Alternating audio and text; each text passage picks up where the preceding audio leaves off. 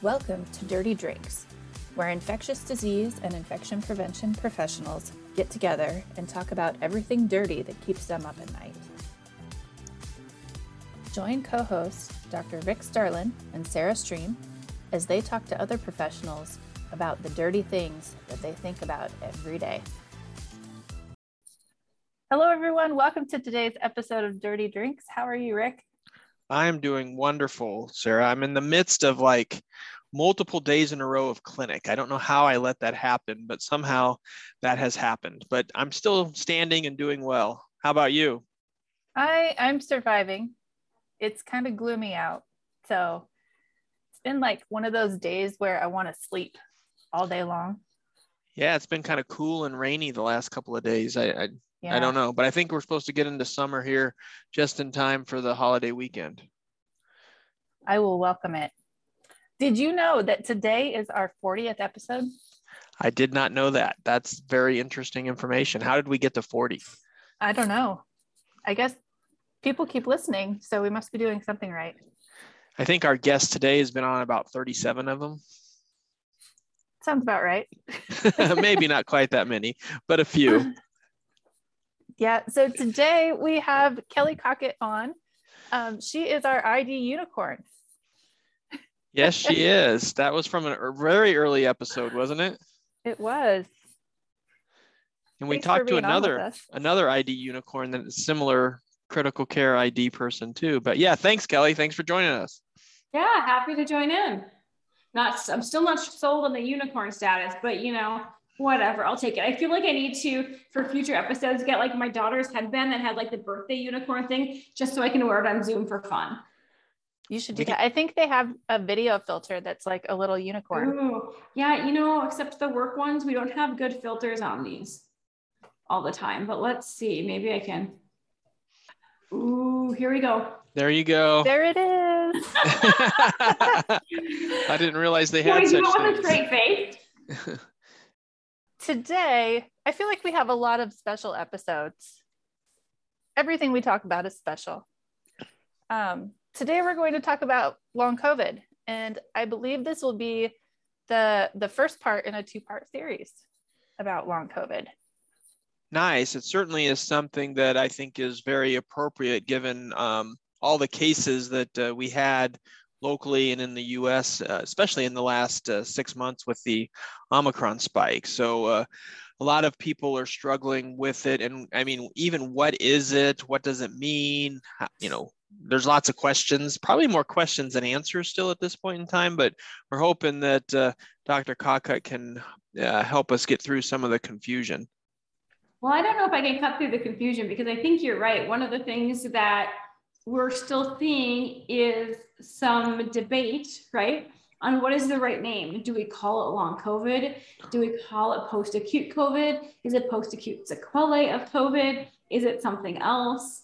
And the timeline in which someone qualifies, if you will, for post-COVID has been shifting over time, where historically it was at least 4 to 12 weeks out. And now some are saying, maybe it really is as early as 4 weeks post initial infection that we start to call long COVID. So I think we have a lot to learn about when we make that transition from acute illness to what is being considered long COVID for the purposes of this talk and for much of the data starting to come up. Yeah, so I think that's a really great place to start. Like, what exactly is long COVID? I know it's a lot of different things, right? It is. So I think when you or I or anyone thinks about long COVID, in the medical world, we want a clean definition of a syndrome, right? We want it to meet criteria X, Y, and Z, and then we can, put our patients into that category box. And I think the reality is that long COVID is extraordinarily diverse, and not every patient has anywhere near the same symptoms. And you can see almost any, if not every, organ system impacted by long COVID, from cardiac problems to kidney problems to this concept of brain fog and difficulty concentrating to chronic fatigue to just a variety of multiple different types of symptoms that manifest differently in different people and may have an onset at different periods of time in the course of this long COVID syndrome based on when they had their acute infection. And I think the other part that makes it hard to wrap your head around is the fact that you don't have to have had severe COVID, right? So you don't have to have been in the hospital or in the ICU. Certainly there are some risk factors around that to having prolonged symptomatology. But even a mild to possibly asymptomatic illness has triggered long COVID in some people. So when we're talking about this, so you mentioned several things in there, the acute COVID infection. So that's what we typically think about with the cough, the sore throat, for lack of a better term, kind of the flu-like illness or cold-like illness that people frequently have. Now, obviously, people can have more severe disease. And is it still appropriate to say that most people kind of maybe are sick and they get over this in a matter of a few days like they would any other illness? But then these people that you're talking about with long COVID, they maybe either don't recover or develop new symptoms after they get through this initial episode. Yeah, so I think you have a combination of those things. So some people actually do have kind of lingering symptoms that transition into this long COVID phase. There are some reports of people who had very minimal symptoms and then develop newer symptoms as part of their long COVID. Now, whether that was unrecognized at the time of their acute illness or whether it manifested farther in time, I think we don't understand in full yet. But certainly there is variation in how this presents and whether everybody truly has all of those symptoms at the time of their acute infection or not. For instance, if you just take something like the reports of having substantial hair loss with long COVID, if you have a viral infection or any infection, it can infect your hair, your skin, your nails, all kinds of building blocks in your body could essentially be impacted by that acute illness, right? As your immune system is trying to recover, manage that illness. But hair doesn't fall out right away necessarily. So some things like that may be farther out, and it can be really confusing both for patients, but also for healthcare workers to have someone who comes in complaining of something like hair loss 3 months out from their COVID syndrome, and they may not connect the dots that they're potentially related. And so I think that just adds another layer of complexity, both for us to recognize it and for others to report it to their healthcare workers or realize that it may be they should talk to someone about some of their symptoms. And to your other point, how many people really get it? So the most recent literature I've seen, there's two numbers. One is the estimate that 1 in 10 patients who've had a COVID-19 infection will have some kind of symptomatology of long COVID. More recent data that I saw actually was suggesting up to 1 in 5. So we're talking about really common, when you think about the number of people who have had COVID-19 in the country and in the world. Now, the severity of those symptoms will vary hugely in long COVID. So not everybody is necessarily coming to care, or again, like I mentioned, having their symptoms recognized. And that's part of why it is so hard to understand how many people are really suffering from long COVID at this point. So it sounds like a number between 5 and 20% roughly that could have something ongoing. Do they know, is this still related to virus sticking around and people not being able to clear it?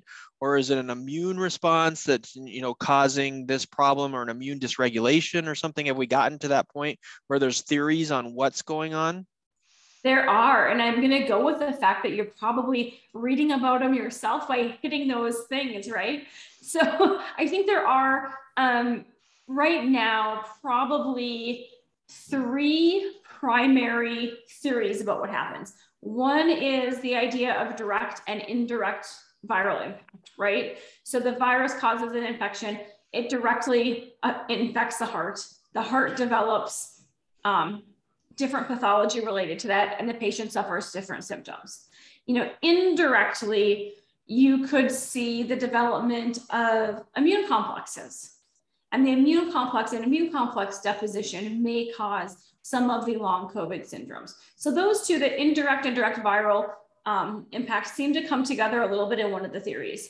There's another theory that, much like HIV or our herpes viruses like HSV, VZV, EBV, CMV, any of these viruses that have long-standing reservoirs in the body, that in fact, this virus may have long-standing reservoirs in people who suffer from long COVID, and that we are not recognizing that yet. And the innate immune system is unable to clear that reservoir. So the immune system may continue to respond to active virus and contain it in a place, but not actually be able to get rid of it. So it may continue to drive pathology.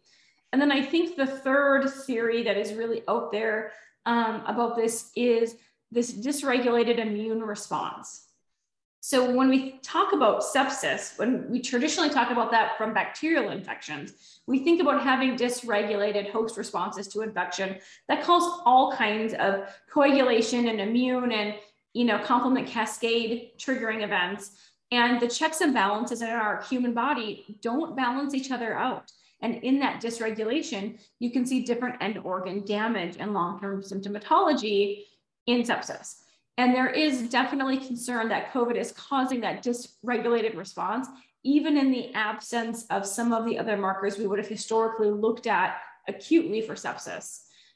Along with that, in that dysregulated immune response, it may also cause some immune mimicry, where it actually transitions over to an autoimmune response to native human cells, where the virus starts the response and then our body no longer tells difference of friend and foe and starts attacking our own organs and causing those kinds of responses. Again, tons of research going on this to really try to nail down, is it one of these? Is it all of these? Is it different in different people for some reason? And really trying to understand that so that we can hopefully be better prepared to explain this to our patients and understand it, but also look for treatments that are really more targeted to the right response for long COVID. Well, it sounds like the information on long COVID is just as complex as the information on COVID-19 itself. It just keeps changing and we keep throwing on more layers, don't we? Right. Well, you think about it, right? I mean, we had all of this fast and furious information come about it on acute COVID as we were learning about it, as we were first seeing it, and we didn't recognize long COVID right away. So, we're a year or two behind the research on long COVID compared to acute COVID. And because again, of the complexity of it, it's hard to see. And there's also still a lot of issues related to social determinants of health, access to care, bias that really impact people with long COVID getting seen in healthcare settings by people who are going to recognize those symptoms as long COVID. There's actually a great article that I read that referred to this as missing the tail of the beast. So if you think about the pandemic, the head of the beast is the acute COVID infection. Everybody's focused on it. Everybody's trying to prevent the bite and the lethal strike of the head of the beast. And you forget about the fact that the tail carries just as much, lethal component with it if it swings back. And long COVID really is that in the healthcare sector. If we have millions of people suffering from long COVID, how does healthcare in this country, let alone anywhere, get all of those people the care that they're going to need in the long term? And that becomes the next piece that really I don't think we have great answers for as we come out of the acute phases of this pandemic. Hopefully out of the acute phases of this pandemic, as we see the roles of variants come through. And obviously this underscores what a lot of people have been saying all along, that the thoughts of getting this infection in order to get through this and get herd immunity, there's unknown consequences, at least going back in time and still even now and going forward, to actually getting the vaccine or getting the illness versus getting vaccinated or protecting yourself with masks and social distancing and everything else. So this is a good example where, just trying to go out and get it is not the right answer probably. Right. And it is complicated because going out and getting COVID-19 puts you at more risk for disease, and vaccination does play a role in prevention of transition to long COVID. It actually has a potential role even in alleviating symptoms of long COVID in those who are unvaccinated. But it doesn't guarantee that someone doesn't develop symptomatology of long COVID after an acute infection. And it just adds to the distress and the confusion surrounding COVID, vaccines, treatments for COVID, innate versus vaccine-induced immunities, and how to explain all of this in the ongoing rapid speed evolution of data and information that's just continuing in this pandemic. Is the data that you quoted earlier on the long COVID, has that been broken down into unvaccinated and vaccinated? Are we that granular yet, or is it just too new to know? There's definitely some data on it. I think the problem, honestly, has been that because of the bias of reporting to healthcare of who has symptoms, it's a little hard to gauge the vaccine data against long COVID as reliably perhaps as we would have liked when we do it from a retrospective cohort standpoint, because the people who come in are either the sicker patients or the ones who have clear access to care. And that may not necessarily represent everyone who has symptoms, nor certainly does it represent those who may or may not have received vaccines. So there is some data out there. I just think we have to take it with a grain of salt, recognizing the innate biases in that kind of study at this point. I think you bring up a lot of great points and all of that. There's so much to talk about. One of the things I wanted to hit on was access to care and how this is affecting our healthcare systems. I know you touched on a little bit, we're still fighting the acute COVID part of the pandemic. We're bracing for another wave that's happening right now through all of these different variants. But have you seen an increase in stress on the healthcare system from those long COVID patients outside of the acute COVID? So there are certainly differences in access to care, because acute COVID, when we've talked about access to care, although there's a lot of ambulatory access issues with home tests and more easily available prescriptions, it is not as difficult in the ambulatory setting to manage acute COVID as it was a year ago. The access to inpatient care tends to be more of the driver for access to care when we talk about that with COVID, in many circumstances, of course, not all, right? Long COVID is really an ambulatory outpatient healthcare access difference. And, if you get really sick with acute COVID and you don't have insurance, you can go to the emergency room. And with EMTALA, we're not going to turn you away. You're coming in, we're going to take care of you. We're going to deal with those issues later. In the ambulatory setting, you're not going to go to the emergency room, if you feel like you have brain fog, right? You're not going to go to the emergency room if you're just extremely fatigued and you're not sure why necessarily. And so when you think about access to care in that setting, now we have a different problem. We don't have as much ambulatory care. Outpatient primary care has been limited in this country for a long time and has been a problem with access.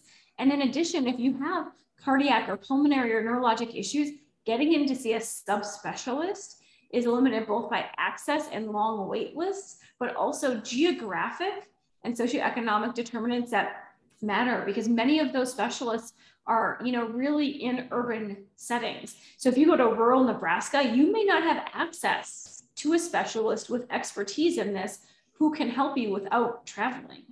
So there's a lot of issues both on insurance, cost of care, access to care in your language, trust of the healthcare system, and then just the geographic discrepancies that happen to where specialists and care providers are who can render opinions and have enough experience with post-COVID to work through that with the patients. So you mentioned that multiple organ systems might be involved and people have complaints over all of them. And obviously we're not going to probably be able to mention everything that might have happened, but what are some of the more common things that people have had issues with that could fall into the post-COVID? You mentioned brain fog as one of them, and fatigue or something is another, but what else have you seen being reported? I mean, obviously there's still a large number of respiratory symptoms, right? With chest tightness, some will complain of cough, some will also have just shortness of breath or shortness of breath on exertion, heart palpitations and heart rhythm problems and chest pain from that perspective. We've seen patients who've had different prolonged joint pains, muscle pains, neuropathy type symptoms. There's a lot of literature evolving about patients getting autonomic dysfunction with POTS-like syndromes secondary to long COVID. There's a large uptick in patients with acute kidney injury, likely transitioning to some level of chronic kidney disease in the long COVID realm. And then there's other just harder, to delineate memory impairment issues with focus, increased mental health concerns between anxiety and depression. And so I think, those are all things certainly they're seeing, but I think there's a lot of respiratory symptoms. There's a lot of brain fog, cognitive, mental health related symptoms. And there's a fair number of patients complaining of POTS-like syndromes or other kind of tachycardia syndromes. Yeah, so there's a lot of things that are in that list that doesn't sound like we have a blood test for or a imaging test that can tell you something on. So that probably contributes to trying to figure out a way to make a diagnosis. It just requires a lot of data gathering and a lot of conversations around those things and coming to some kind of a consensus, right? Right. There are some guidelines that are living guideline documents. So there are NICE guidelines from the UK on long COVID. There are other on management and how to work it up. Essentially, long COVID symptoms are a diagnosis of an exclusion in many ways, right? So you need to make sure if someone is really fatigued or, having other, cardiac issues, someone needs to make sure that they don't have a thyroid problem or they're not having atrial fibrillation, right? Because those may or may not have anything to do with long COVID. So we can't just assume someone had COVID, therefore whatever they have is long COVID. We still need to do thorough evaluations, and kind of really hone in on those early days of training when we did the best H&Ps and workups ever on our patients to make sure that we're ruling out other conditions. And then if we don't find something else, then yes, maybe you can attribute that to long COVID. And hopefully we will have better tests that help us delineate that in the future, but there certainly are no specific, I can prove this is long COVID in you tests right now. At least not that I'm aware of. I'm not aware of any either. You guys need to get to work. No doubt. So I know COVID-19 affects different people differently. So you can have a perfectly healthy person with no other risk factors get severe COVID and potentially pass away from it. Is long COVID the same? Are you seeing a high rate of people that didn't have any other health problems are now starting to have some chronic conditions from it? So I think it depends on how you define chronic. Oh, okay. Right? Yeah. So what is long COVID and how long does it last versus what is really a chronic medical comorbidity that's not going to likely to get better, or in which you're looking at years and years of symptomatology. So there is some data that people, with long COVID may start to improve over kind of 9 to 24 months more and more with their symptoms, sometimes earlier. So I think that's very definition based, honestly, on how you define those phrases. Do people have medical issues that persist and last for months to years? Yes, there are certainly scenarios in which that is the case.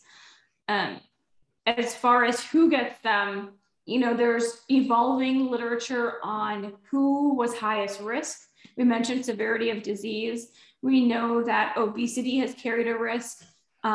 There's increasing data from a cardiac standpoint about if you had underlying cardiac disease, you may be at higher risk because the virus creates increased inflammation in the body. And if you already have inflamed, coronary arteries, that may tip the scale towards more likelihood to see, a heart attack or something else happen from that perspective. There is some data that women are more likely to have long COVID. The problem with that data is that women are also more likely to survive COVID, acute infections. So there's a survival bias in that data, and it's a little unclear if their risk factors are true risk factors for long COVID or really survival bias of who survived it, and we have data on. So there are some issues regarding that I think really make that data still something that's an evolution for us to understand more. Yeah, all very interesting. And if I may ask, I think both of you had your own personal struggles with COVID and some post-COVID symptoms. So if you guys wouldn't mind just kind of talking about your experience, I think that would help shed a little bit of light on what people have really experienced rather than just looking at what's reported on the CDC or in some journal. Who do you want to go first? Doesn't matter, whoever wants to talk. Okay, well, so I got COVID last September. It was not a severe case, so I didn't end up in the hospital, even though I felt like I was dying. I got the Delta strain, and it was pretty awful for a few weeks. I fully recovered after that, and about a week after Christmas, I started having heart palpitations, and first I thought maybe it was my anxiety, and then they just didn't go away, and they were keeping me up at night. And so I went into emergency care, and they told me I had post-COVID arrhythmia. So I had to go in to see a cardiologist. I'm really lucky that I had access to care just because of my geographic location and where I work. I was able to get in fairly quickly and still kind of fighting it. So what kind of testing and things did you have to go through and sort of working this up, and how long did the whole process take? And how much, life, work, et cetera, do you think you missed because of this adventure with your post-COVID tachycardia syndrome? Well, I probably worked more than I should have. But I will say that during those few months, I didn't have the greatest quality of life. I was extremely fatigued, had the brain fog, memory problems. And I'm also a single mom with 3 kids. So like I have no help at home. I still have to feed them, go to the grocery store, pick up the kids from karate, all that other stuff, while I'm just feeling awful and crummy and having these heart palpitations. Through the course of trying to figure out what was going on, I had a few ECGs, a sonogram on my heart. We did a Holter monitor twice. One was for 48 hours and one was for 24 hours. And I have been on 2 different medications. Yeah, so that sounds like quite a bit. Yeah, it was a lot. I'm finally starting to feel better. Like I'm starting to get some of my energy back. I don't know if any of our listeners could tell on the podcast when I was really feeling crappy. And how many months ago was this again that you had acute COVID infection? It was last September. So we're what, 9-10 months out? Yeah. Yeah. So long time. What about you, Kelly? Yeah, so I guess in a somewhat similar vein, I ended up with cardiac issues. So to the best of our knowledge, I had Omicron after my son got sick, despite wearing masks himself all the time. Came home sick. He was like sneezed 3 times, and I tested him, and he turns positive. And then it just the ID doctor in us, right? Well, you're just like, we got to figure it out. Right. So unfortunately, everyone in our house got it, which was extremely common with Omicron, right? Like we saw that even amongst vaccinated, boosted healthcare workers, which everyone in our house was. And I actually tested positive on a Friday morning, and it was Sunday. And I was sitting there making breakfast for my daughter, and I was really not feeling well. And so there had been I had gotten quite sick very quickly with being really short of breath. And although I was not hypoxic and was not tachycardic initially, and then suddenly had sudden onset of presyncope. I had raging heart palpitations that were very irregular. I almost passed out. And I went and checked my oxygen level because an oximeter at home. I checked my heart rate, which was going up into the 130s and looked irregular, and ended up in the emergency room, getting ruled out for PE because I had a lot of acute inflammatory markers that were positive, including like my D-dimer and everything else. So did not have an acute heart attack or PE, but ended up also doing a Holter monitor for 48 hours from home. and then had an echo, had talked with cardiology also. And the problem that I actually ended up with, which started in that acute illness from that onset, was that when I slept, I would get very bradycardic down into the 30s to 40s. But when I woke up, as soon as if I tried to stand, walk, my heart rate would go from that to about 130. And in that window of time, I would be extremely lightheaded, so I wouldn't be able to get up and move. So we had a lot of discussions about whether I was developing POTS, which was really unusual in an acute setting, versus having an inappropriate tachycardia syndrome, which is ultimately what we believe happened, was that I ended up with an acute COVID-related inappropriate tachycardia.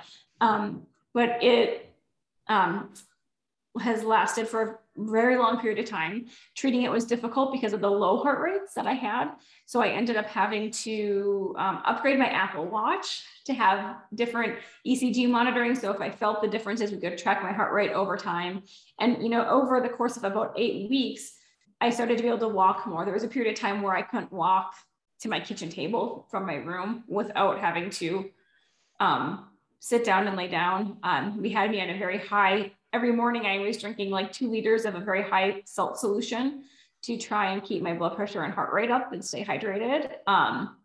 And had to do essentially like slow physical retraining to be able to walk and come back on hospital service. And actually just in the last few weeks, I was able to walk miles under 20 minutes a mile for the first time in over 2 months, 2.5 months, 3 months now, I guess, maybe even, because I couldn't walk a mile.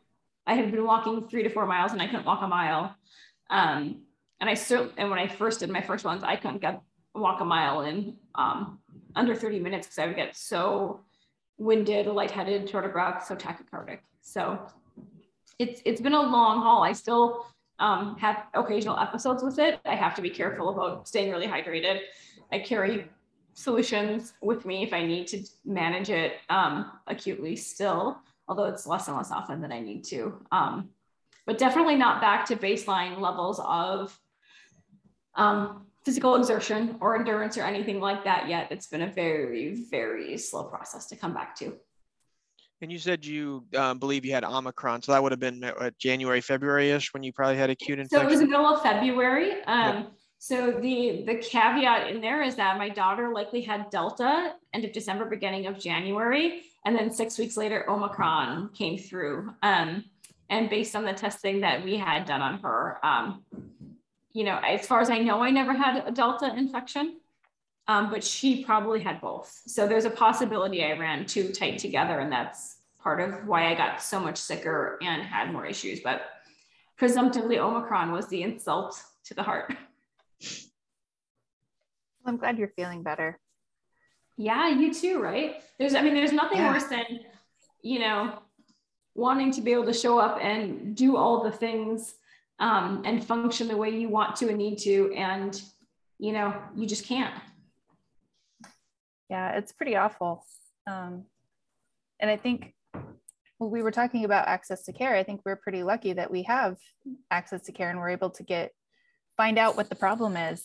There are so many out there that maybe don't have insurance or a vehicle to get to a doctor or even anywhere close that they can go. Right. No, absolutely. Yeah, I remember both of you being ill when you had this, and then the struggles that you guys had after this. So thank you for sharing this. And you do bring up an interesting point. Both of you are very sure on your timeline on what variant you might have had. And I'd be curious, have we noticed any changes with long COVID or frequency of long COVID with the different variants? Obviously, some of them are more contagious. Some of them seem to cause more severe disease than others. But the virus, you know, obviously is not exactly the same as it was when this started. And you know, we didn't hear about long COVID a lot in 2020, which doesn't mean it wasn't there. We just didn't know. But is this evolving? Do we know anything about that?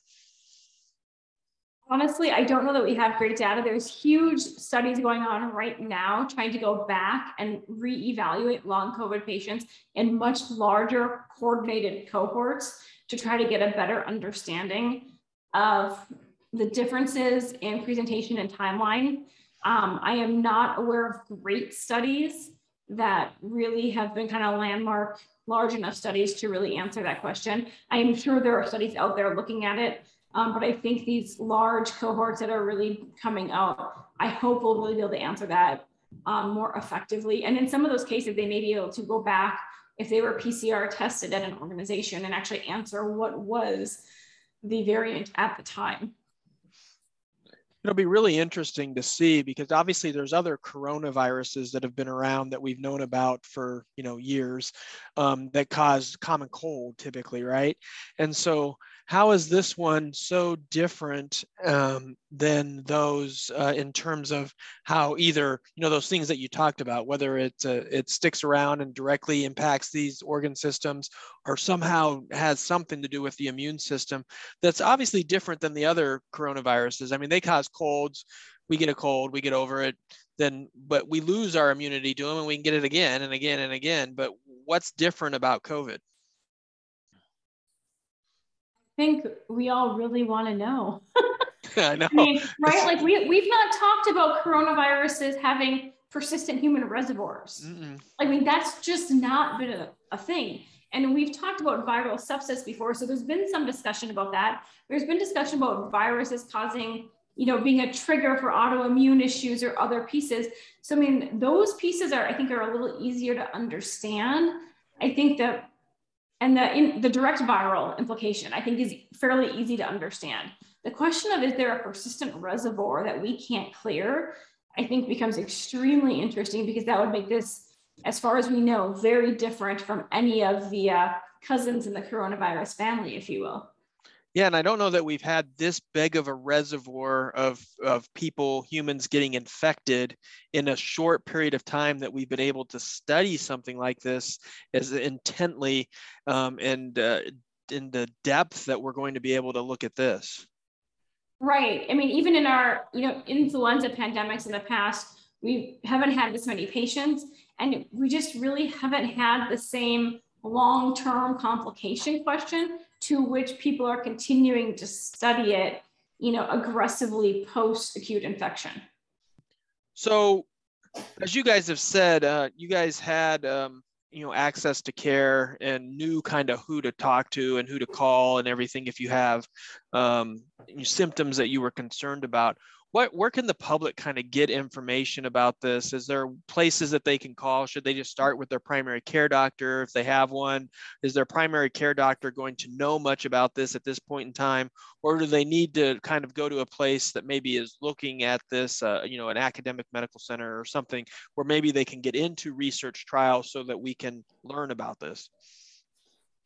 So I think yes to all of the above at some level, right? So I think there are references out there for patients. There's actually a lot. So there are long COVID support groups on social media platforms. There's information, on websites from the CDC. A lot of academic centers are continuing to post information. And frankly, it's been in the lay press just so much with updated data and what's happening with long COVID, that I think there are ample, reliable sources in which you can get information about long COVID. Our NETech group from this organization also, has a podcast that they also did specifically a little bit on long COVID. And they have put out additional resources in addition from that team. So I think there's great places to go for information. As far as, do you go to your primary provider first? I think for most patients, that's what they do. Reason being, you need to make sure that it really isn't something else first, right? You want to be seen and be evaluated. And for those providers, I think that most people in healthcare recognize that there is a thing called long COVID at this point. And I think there's, a few kind of key steps, right? You need to recognize when patients are reporting symptoms, even if they seem a little vague. And maybe 2 years ago, you wouldn't have worried about brain fog so much. You would have been like, get some more sleep, eat better, exercise, kind of these standard things that maybe weren't always the best advice as opposed to further evaluation, but were very common. So, recognizing that symptoms are serious and need to be evaluated, even if they seem a little vague, assessing for new medical problems and doing a really thorough workup and not making assumptions, and then referring people, for further evaluation. If you're not finding an answer, or you find something and you're not sure, is this COVID related? Is it not? What do I do with it?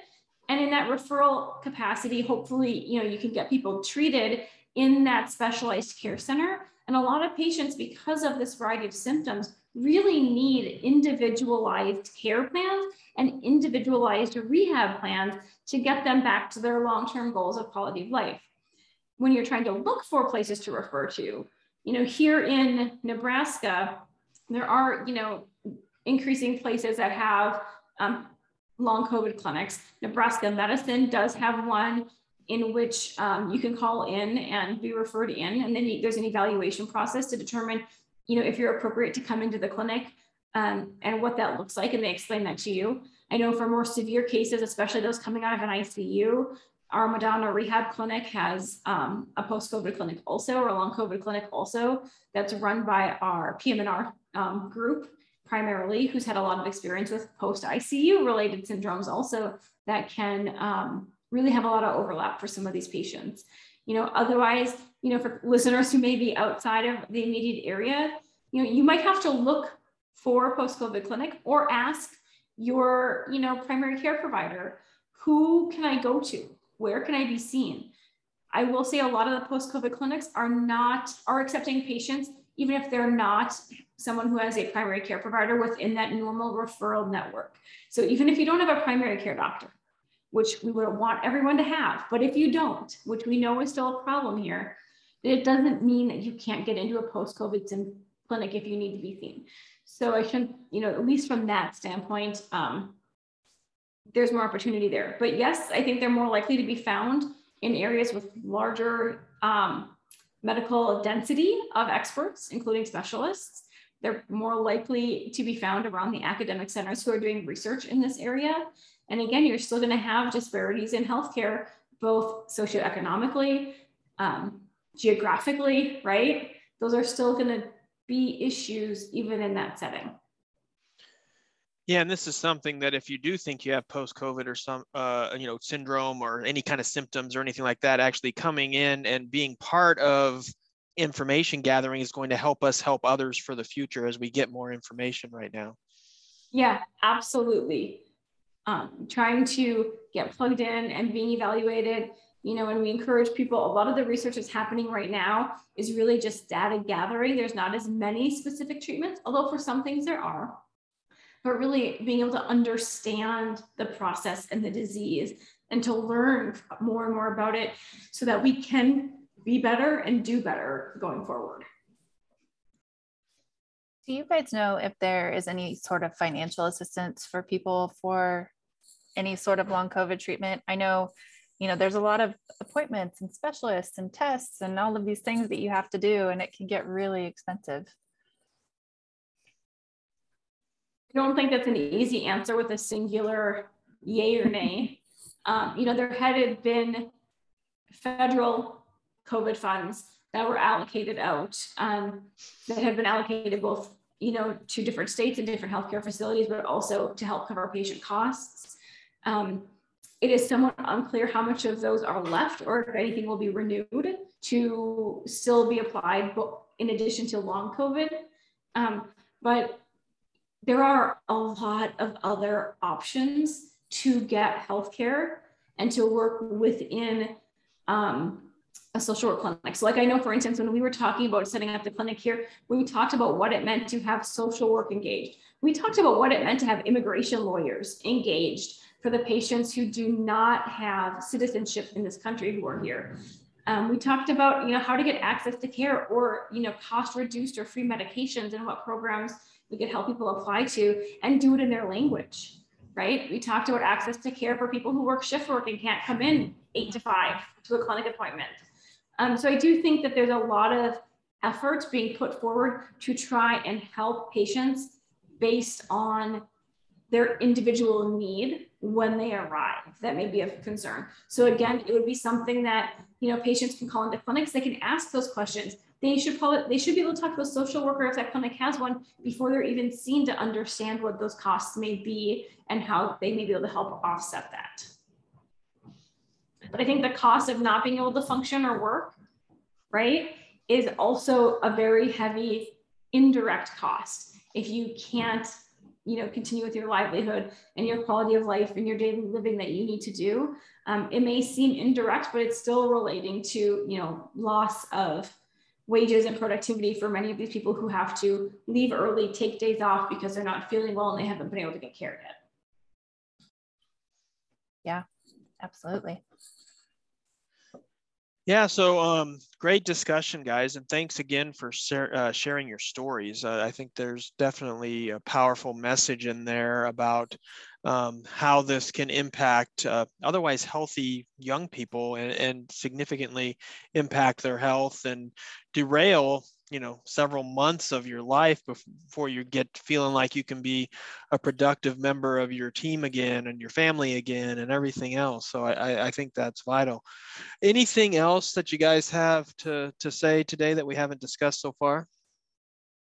No, I think, it's just really important to realize, I think it's striking when you look at the graphs of the percentages of people who've had COVID-19 at different age groups, right? So, reports of up to 75% of Americans, up to age 17, and, 50+% of Americans of ages 18 to 64. And you take that number of people and you, even on the low end, say 1 in 10 are going to have symptoms of long COVID.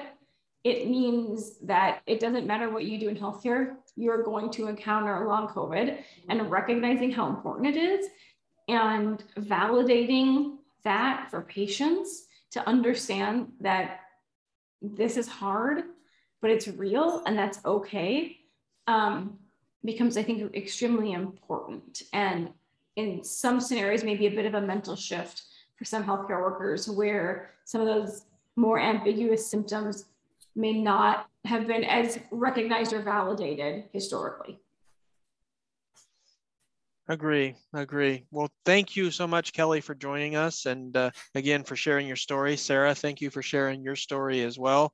If anybody has questions or stories that they want to share about this, we certainly would be glad to listen to them and post them on social media or whatever. Sarah is very good at checking that, and we certainly can get you, if you need some kind of help on finding where you might be able to go for concerns or something like that, we can try to direct you in some of those directions if that's something that you need. So please reach out.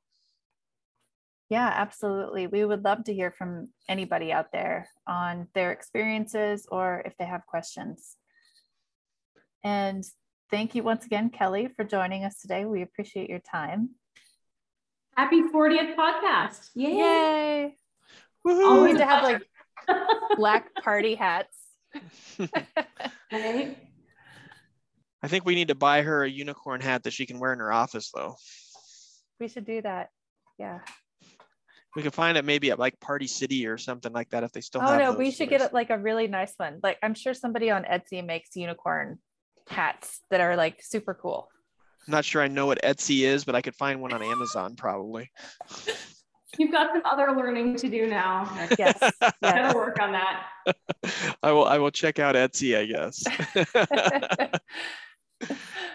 All right. And for all of our listeners out there, don't forget to follow us on Twitter and be a part of our conversation. And we will catch you on the next episode. Bye, everyone. Thank you for joining us for today's episode. If you enjoyed this content, please share it with your friends. And don't forget to be a part of the conversation by following us at dirty_drinks on Twitter. If you would like to share your story, reach out to us through Twitter to become a guest on future episodes. We would love to meet you. Have a great week and make sure to get your fill of dirty drinks.